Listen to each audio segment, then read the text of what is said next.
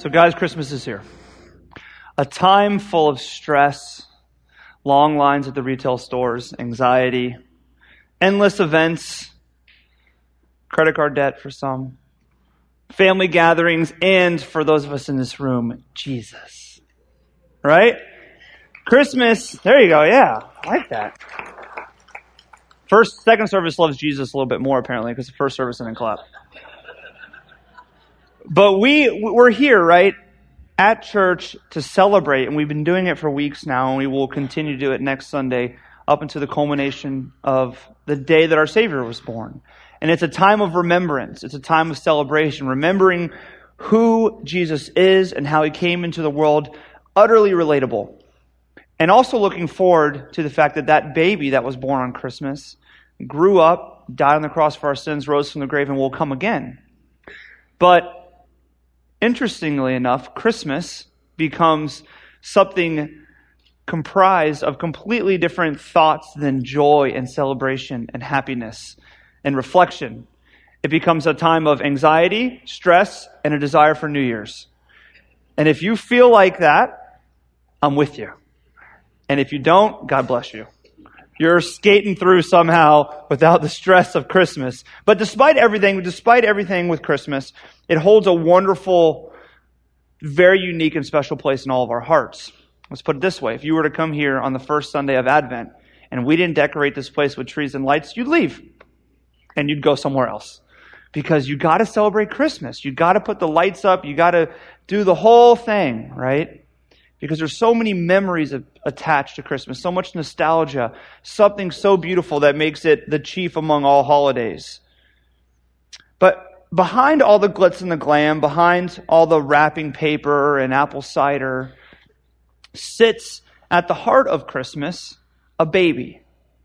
A baby born some 2,000 years ago in a dark cave barn that smelled horrible, with animals everywhere, and was placed in not very nice blanket and put in a feeding trough and born to very inexperienced young parents who most likely were freaking out that their firstborn baby is now in a barn and with food all over and who knows what else was over this baby, right?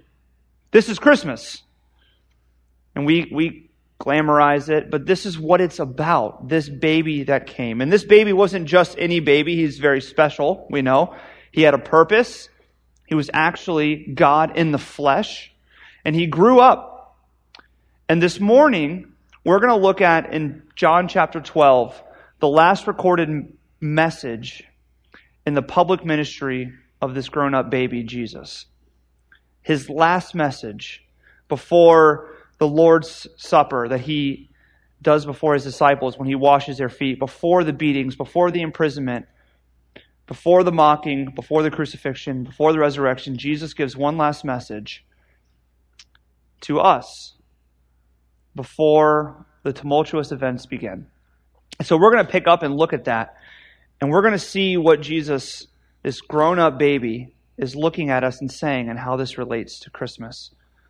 So let's look at John chapter 12. If you have your Bibles, you can turn there. We're going to start in verse 37. But before we jump there, I want to give you a little context of what's happened. So right before this, Jesus has come into Jerusalem. And you can probably picture this from the childhood plays where Jesus comes in on a donkey and they're waving the palm fronds and he's coming in. And as he comes in, he gives this message. He gives this little dialogue or discussion. And he says, listen, here's how I'm going to die. And I'm not going to just die, but when I die, I'm then going to rise. He predicts his death and his resurrection. And during this discussion that he has on his way in, once he triumphantly enters into Jerusalem, it says that a voice comes down from heaven. Here's what the voice says. I have glorified it, and I will glorify it again. This is in reference to the name of Jesus. That this name has been glorified and it will be glorified again. And some people said that when this voice came from heaven, it sounded like thunder, and some people said it was an angel. And here's what Jesus says. This is in verse 30 of John 12. It says, a voice has come for your sake, not mine. Now is the judgment of this world. Now will the ruler of this world be cast out. And I, when I am lifted up from the earth, will draw all people to myself. He said this to show by what kind of death he was going to die. So the crowd answered him, "We have heard from the law that Christ remains forever. How can you say that the Son of Man must be lifted up? Who is this Son of Man?" Jesus said to them, "The light is among you for a little while longer. Walk while you have the light, lest darkness overtake you. The one who walks in the darkness does not know where he is going. While you have the light, believe in the light, that you may become sons of light." So Jesus stands before the crowd, and they're asking, how can the Son of Man die? He's supposed to live forever. And Jesus just goes this analogy of light. And he says, the light is here for a little bit longer. Walk in the light, not in darkness, because in darkness you don't know where you're going. And be the light. Be in the light so you can become sons of light.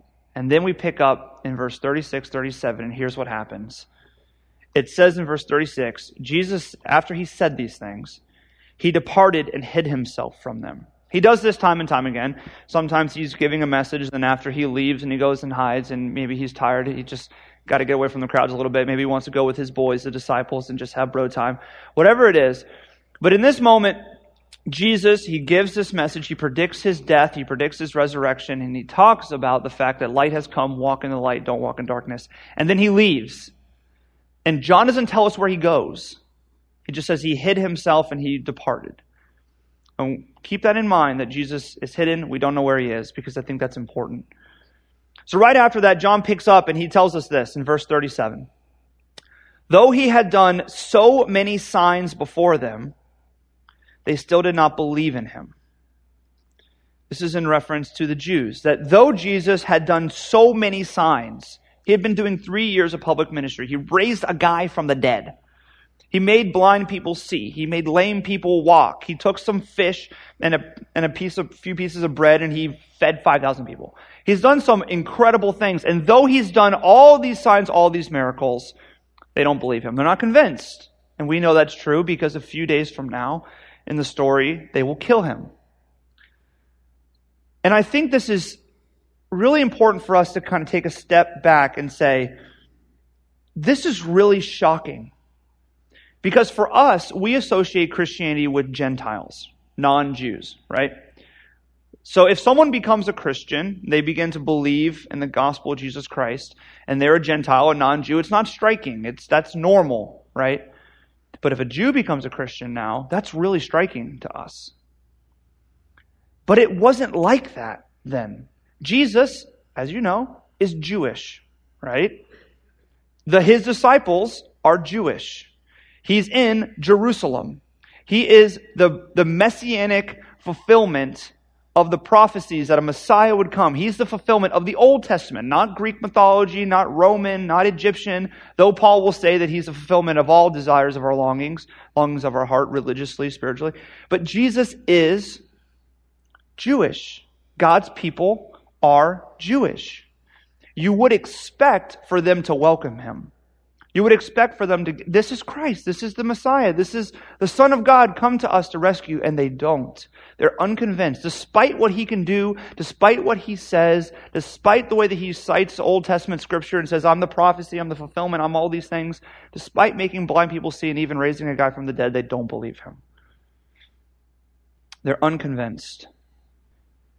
And John goes on, now he quotes this strange passage from Isaiah. In verse 38, and he says, so these unconvinced people, so that the word was spoken by the prophet Isaiah might be fulfilled. This is why they were unconvinced, so that this prophecy might be fulfilled. Lord, who has believed what he heard from us? And to whom has the arm of the Lord been revealed? Therefore they could not believe. For again Isaiah said, he has blinded their eyes and hardened their heart, lest they see with their eyes and understand with their heart and turn, and I would heal them. Now we have to be honest here for a second. This is really problematic. Maybe you were doing your personal worship this week. Possibly this struck you. Maybe you ran by it. It's easy for us to do that. But let me read that again. I want you to really think about what's being said. These Jews who should have believed in Jesus, he's the fulfillment of everything they've been waiting for. They reject him. They're unconvinced despite what he does. And it says that it was to fulfill this prophecy in Isaiah that says, Lord, who has believed what he heard from us? And to whom has the arm of the Lord been revealed? Therefore they could not believe. For again Isaiah said, He has blinded their eyes and hardened their heart, lest they see with their eyes and understand with their heart and turn, and I would heal them. Isaiah, and John is picking up on this, he pins belief and unbelief to the arm of the Lord, essentially to say, belief and unbelief are all a part of God's activity in the world. Belief and unbelief are not separate from His purposes, the things that He dictates and ordains. God is in belief and unbelief. And this is a little uncomfortable, right? If you're reading this and you're really processing it, because it's like, wait a second. This doesn't really work with like the Christmas Jesus who came and He loves us. And you're telling me that God is in belief and unbelief? Because here it says He hardened their heart and He blinded their eyes. He's not letting them believe. What's going on here? It's almost like you're sitting there and you're thinking, this kind of makes God seem like some evil tyrant playing some weird game of duck, duck, goose, right? It's like hardened, belief. Hardened, belief. Is that what's being said? Is it that kind of picture? This evil tyrant God that's just hardening people's hearts and blinding their eyes. Is this why Isaiah and John picks this up? I don't think that's the case. What we see all throughout Scripture, time and time again, is one, that God is sovereign. He's in control of all things, belief and unbelief. But yet, in a mysterious and a way that we can never fully fathom, but we can understand, human will and human choice is a part of life. Choice, decisions, our human will is a part of the human experience, is a part of the human soul. We choose things, but yet God is not outside of them. He is in them, and His arm and His hand oftentimes is right there in it, and we see it later.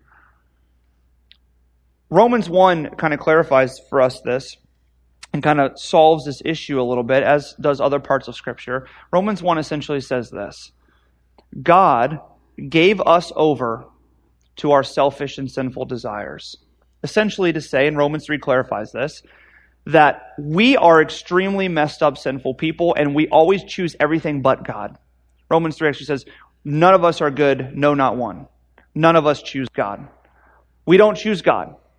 We don't want the things that He wants. We're all like Adam and Eve.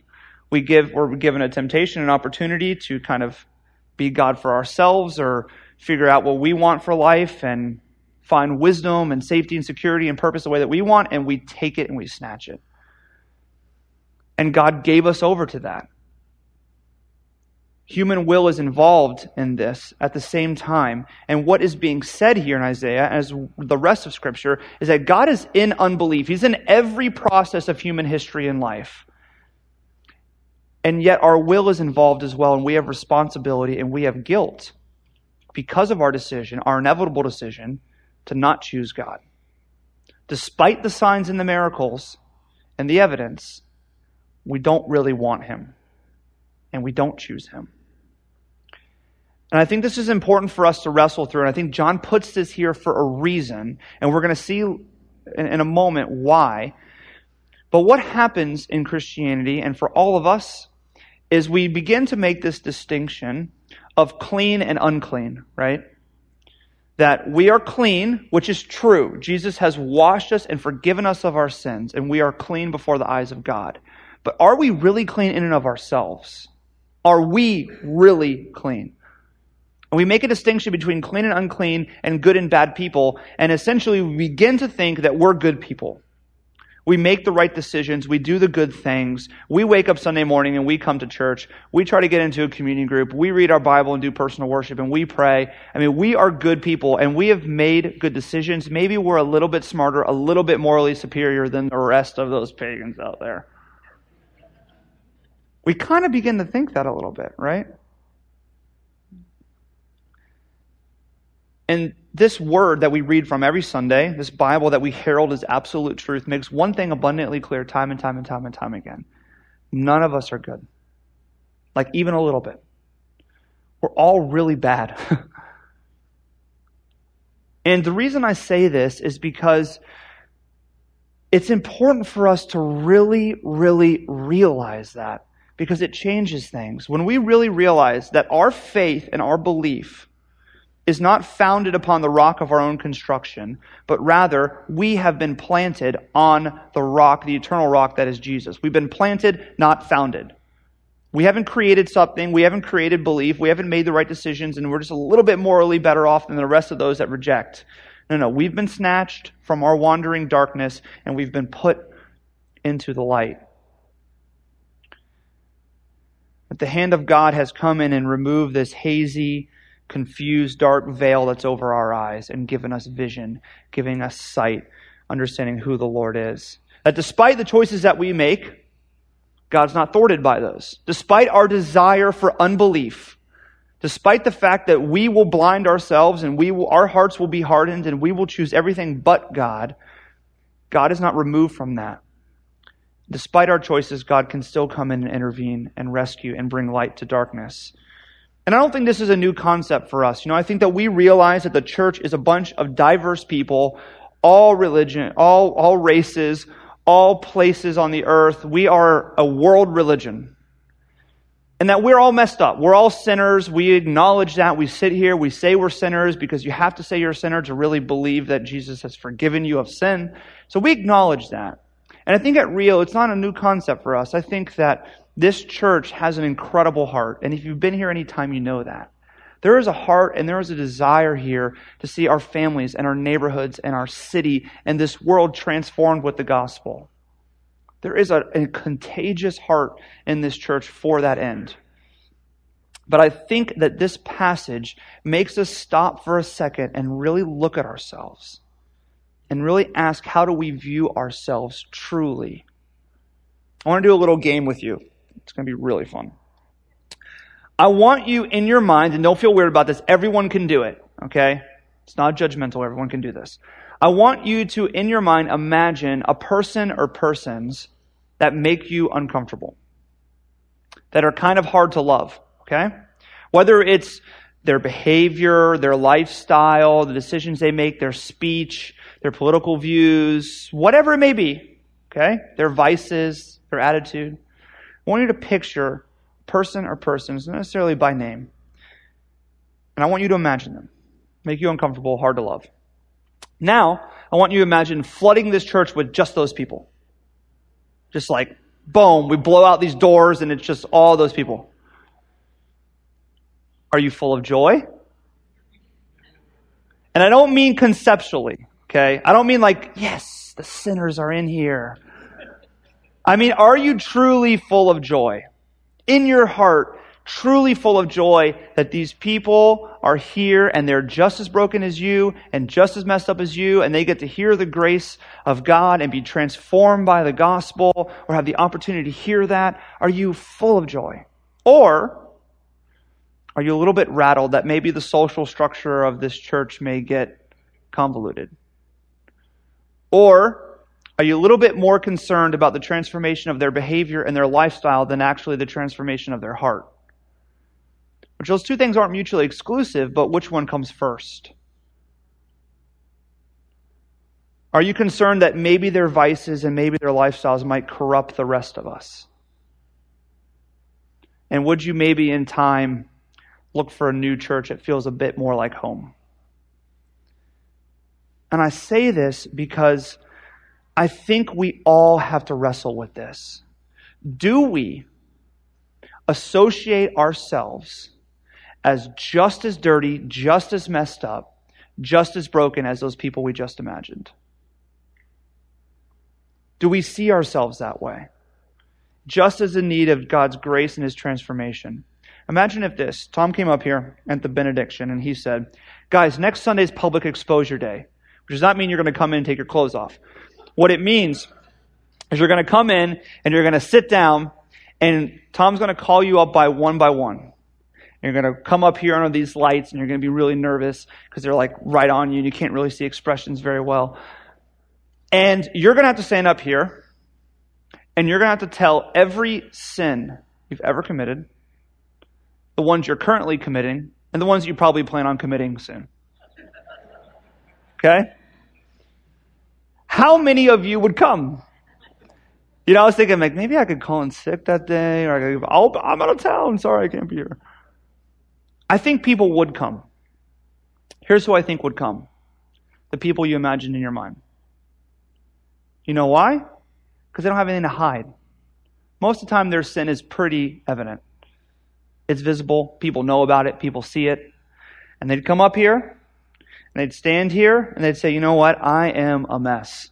I keep making bad decisions. I have some really hard struggles that I'm trying to get over, but the grace of God has transformed me, and it's a process.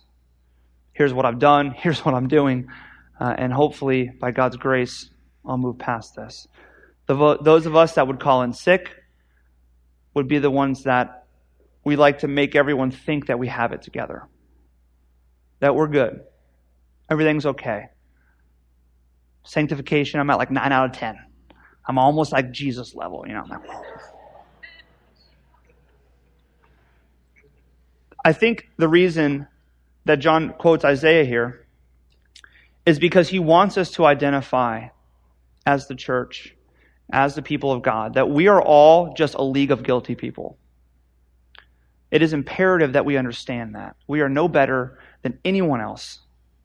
Despite whether we're in the light now or whether they're in the darkness, we are all guilty and messed up. And he continues this, and he's going to prepare you for what Jesus says as his last appeal of his public ministry. And he gives this interesting note in 41 and 42 and 43. He says, Isaiah said these things because he saw his glory and spoke of him. Nevertheless, many of the authorities believed in him. So there were some people that believed in what Jesus was saying. They saw the signs, they saw the miracles, and they believed. But for fear of the Pharisees, they did not confess it, so that they would not be put out of the synagogue. For they love the glory that comes from man more than the glory that comes from God. Can you associate yourself with that? Can you relate to that? I know I can.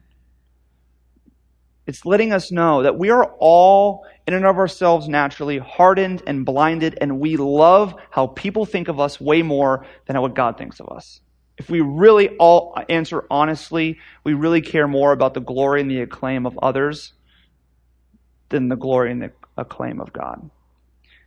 And yet we're going to see these are the people, messed up, broken, wayward, love people more than God, that Jesus was born on Christmas to come save. And these are the people that he's talking to. Verse 44 says this, and Jesus cried out and said, so we know this is important. He cried out, he yelled, he screamed. What he's about to say is really, really important. And remember, I told you before, we have no idea where Jesus is, right? We don't know who he's talking to here. And this is unique because a lot of times in the Gospels, when Jesus is going throughout his public ministry, we know where he is. He's standing by the lake and there's a crowd that comes around him because he's at Galilee. Or he's at the Pharisees' house and he's sitting around the table and he's eating and he's talking to the Pharisees. Or he's on the Sermon on the Mount, as we just studied a few weeks back, and all this crowd gathers around. He walks up the mountain, he sits down. We know where he is, we can picture it. We know who he's talking to. Here we have no idea. We don't know where he is and we don't know who he's talking to. And I think that's on purpose. I think John does not tell us where Jesus is or who he's talking to because he wants us to realize he's talking to everyone. He doesn't want to allow us the opportunity to say, oh, this is for the Pharisees, those self-righteous religious people. Oh, or this is for the Gentiles, those really pagan, polytheistic people. Or this is for the disciples. This is for the really spiritual ones. No, this is for everyone. What he's about to say is for everyone, and we're not even given the audience to kind of get away from that. Here's what Jesus says. Whoever believes in me believes not in me, but in him who sent me. And whoever sees me sees him who sent me. So he starts out his message and he says, listen, if you believe me, if you see me, if you listen to me, I'm not just some random guy. I'm not just some good guy who was born in a manger and we call it Christmas and I was raised up and I was pretty good and I had some really cool magic tricks like David Blaine and people believed it and I had some cool messages. I'm just like loving. I'm not just a guy. I am God. If you believe in me, you need to understand that I am God. We are one. He emphasizes his divinity and his union with the Father here. If you see Jesus, you see God. They're one and the same. So what he's about to say is pretty important because it's absolutely true. He continues and he tells us why he's come, why he's born on Christmas. I have come into the world as light, so that whoever believes in me may not remain in darkness. The I have come is the perfect tense, which denotes it's a forthcoming, it's a remaining. It's not just like he's come at one point in history and that's it. It's that he's come as light and it is continuing. He is still light. Jesus has come as light, and he's come as light to do something so that whoever believes in him may not remain in darkness, which lets us know what we just said. What's our natural state? Darkness. Who are we naturally? We are dark. We are in darkness. We are wandering. We don't know where we're going. And Jesus has come to rescue people that are living and wandering in darkness. That's why he's come. He's come for the purpose of salvation and illumination, to give vision, to give sight, to give freedom, to give forgiveness, to take away all the things that incorporate living in darkness and remaining in darkness, and take those people and snatch them out and put them somewhere they don't belong, which is light. Make people dirty, unclean, messed up, love men and the way that they praise them more than God, and drag them over to the light and say, this is now your new state. Don't go back there. Stay here. It's better. It's more safe. And then Jesus continues. He says, if anyone hears my words and does not keep them, just thinks they're just words, not actually words of God, I do not judge him. For I did not come to judge the world, but to save the world. And this is kind of a little confusing because you're like, whoa, wait a second. Jesus just paired himself with God. He said, God and I are one. You see me, you see God, we're one and the same, divine. We know that God is judge, right? Because he's loving and he's just. And we also know that in Matthew 25, Jesus says that he's going to one day stand before all the people gathered before him. He's going to separate the sheep over here. He's going to put the goats over here. And the sheep he's going to invite to come into heaven. And the goats he's going to kind of say, sorry, you rejected me. You have to go to hell. That sounds like a judge to me. Why is Jesus saying here that he doesn't judge for those that reject him? Jesus' last plea, his last appeal of public ministry, is one that is tender and loving. Jesus is oftentimes frank. He's oftentimes very convicting. He's always honest. But his last plea is to an unknown audience, which is to us, and anyone that hears the words. And he tenderly and lovingly says, listen, this is why I came. You're here celebrating Christmas. This is why I came as a baby in a dark, smelly cave and grew up to be a man that did signs and did miracles and spoke about the kingdom and spoke about God and eventually proved it with my life and my resurrection, because I've come to take people out of darkness and put them in light. And I'm not coming to judge. You're all guilty and messed up. I'm coming to save. I haven't come to judge, I've come to save. And he clarifies in verse 48, he says, the one who rejects me and does not receive my words has a judge. The word that I have spoken will judge him on the last day. Which is to say, what I'm saying is true. It's not fake. It's not just from some guy who was really good and had some cool tricks. I am God in the flesh who came to relate to you and to love you and to share with you this message and hope of redemption. And to take you who would always remain in darkness and always choose darkness and always wander around there by your own, unless I came and dragged you out of it and put you in light. I've come to save and to illuminate you. And if you reject me, the love and the offer that I'm giving you, you're rejecting my word, which is true, and that is judgment. at the end. But He is coming in love. He is coming to love us. You see, Jesus is essentially saying, I'm not coming like was imagined, that I'd ride into town in Jerusalem. I mean, I came on a donkey with people fanning me with palm fronds. A lot of people thought I was probably going to come in on like a white unicorn, which is what I imagine, and like a sword in one hand and a book of laws in the other hand and ride into town. I'm here, and if you don't believe me, I'm going to cut your head off. And then He's just riding through, cutting heads off, and people are lining up and following Him, and they're terrified, but they're loyal, and they're just, that's like Jesus, the King, the Judge, He's here. No. It's not who He is. He comes humbly in a dirty, dark, smelly manger, and He raises up like a normal guy. He's just building chairs.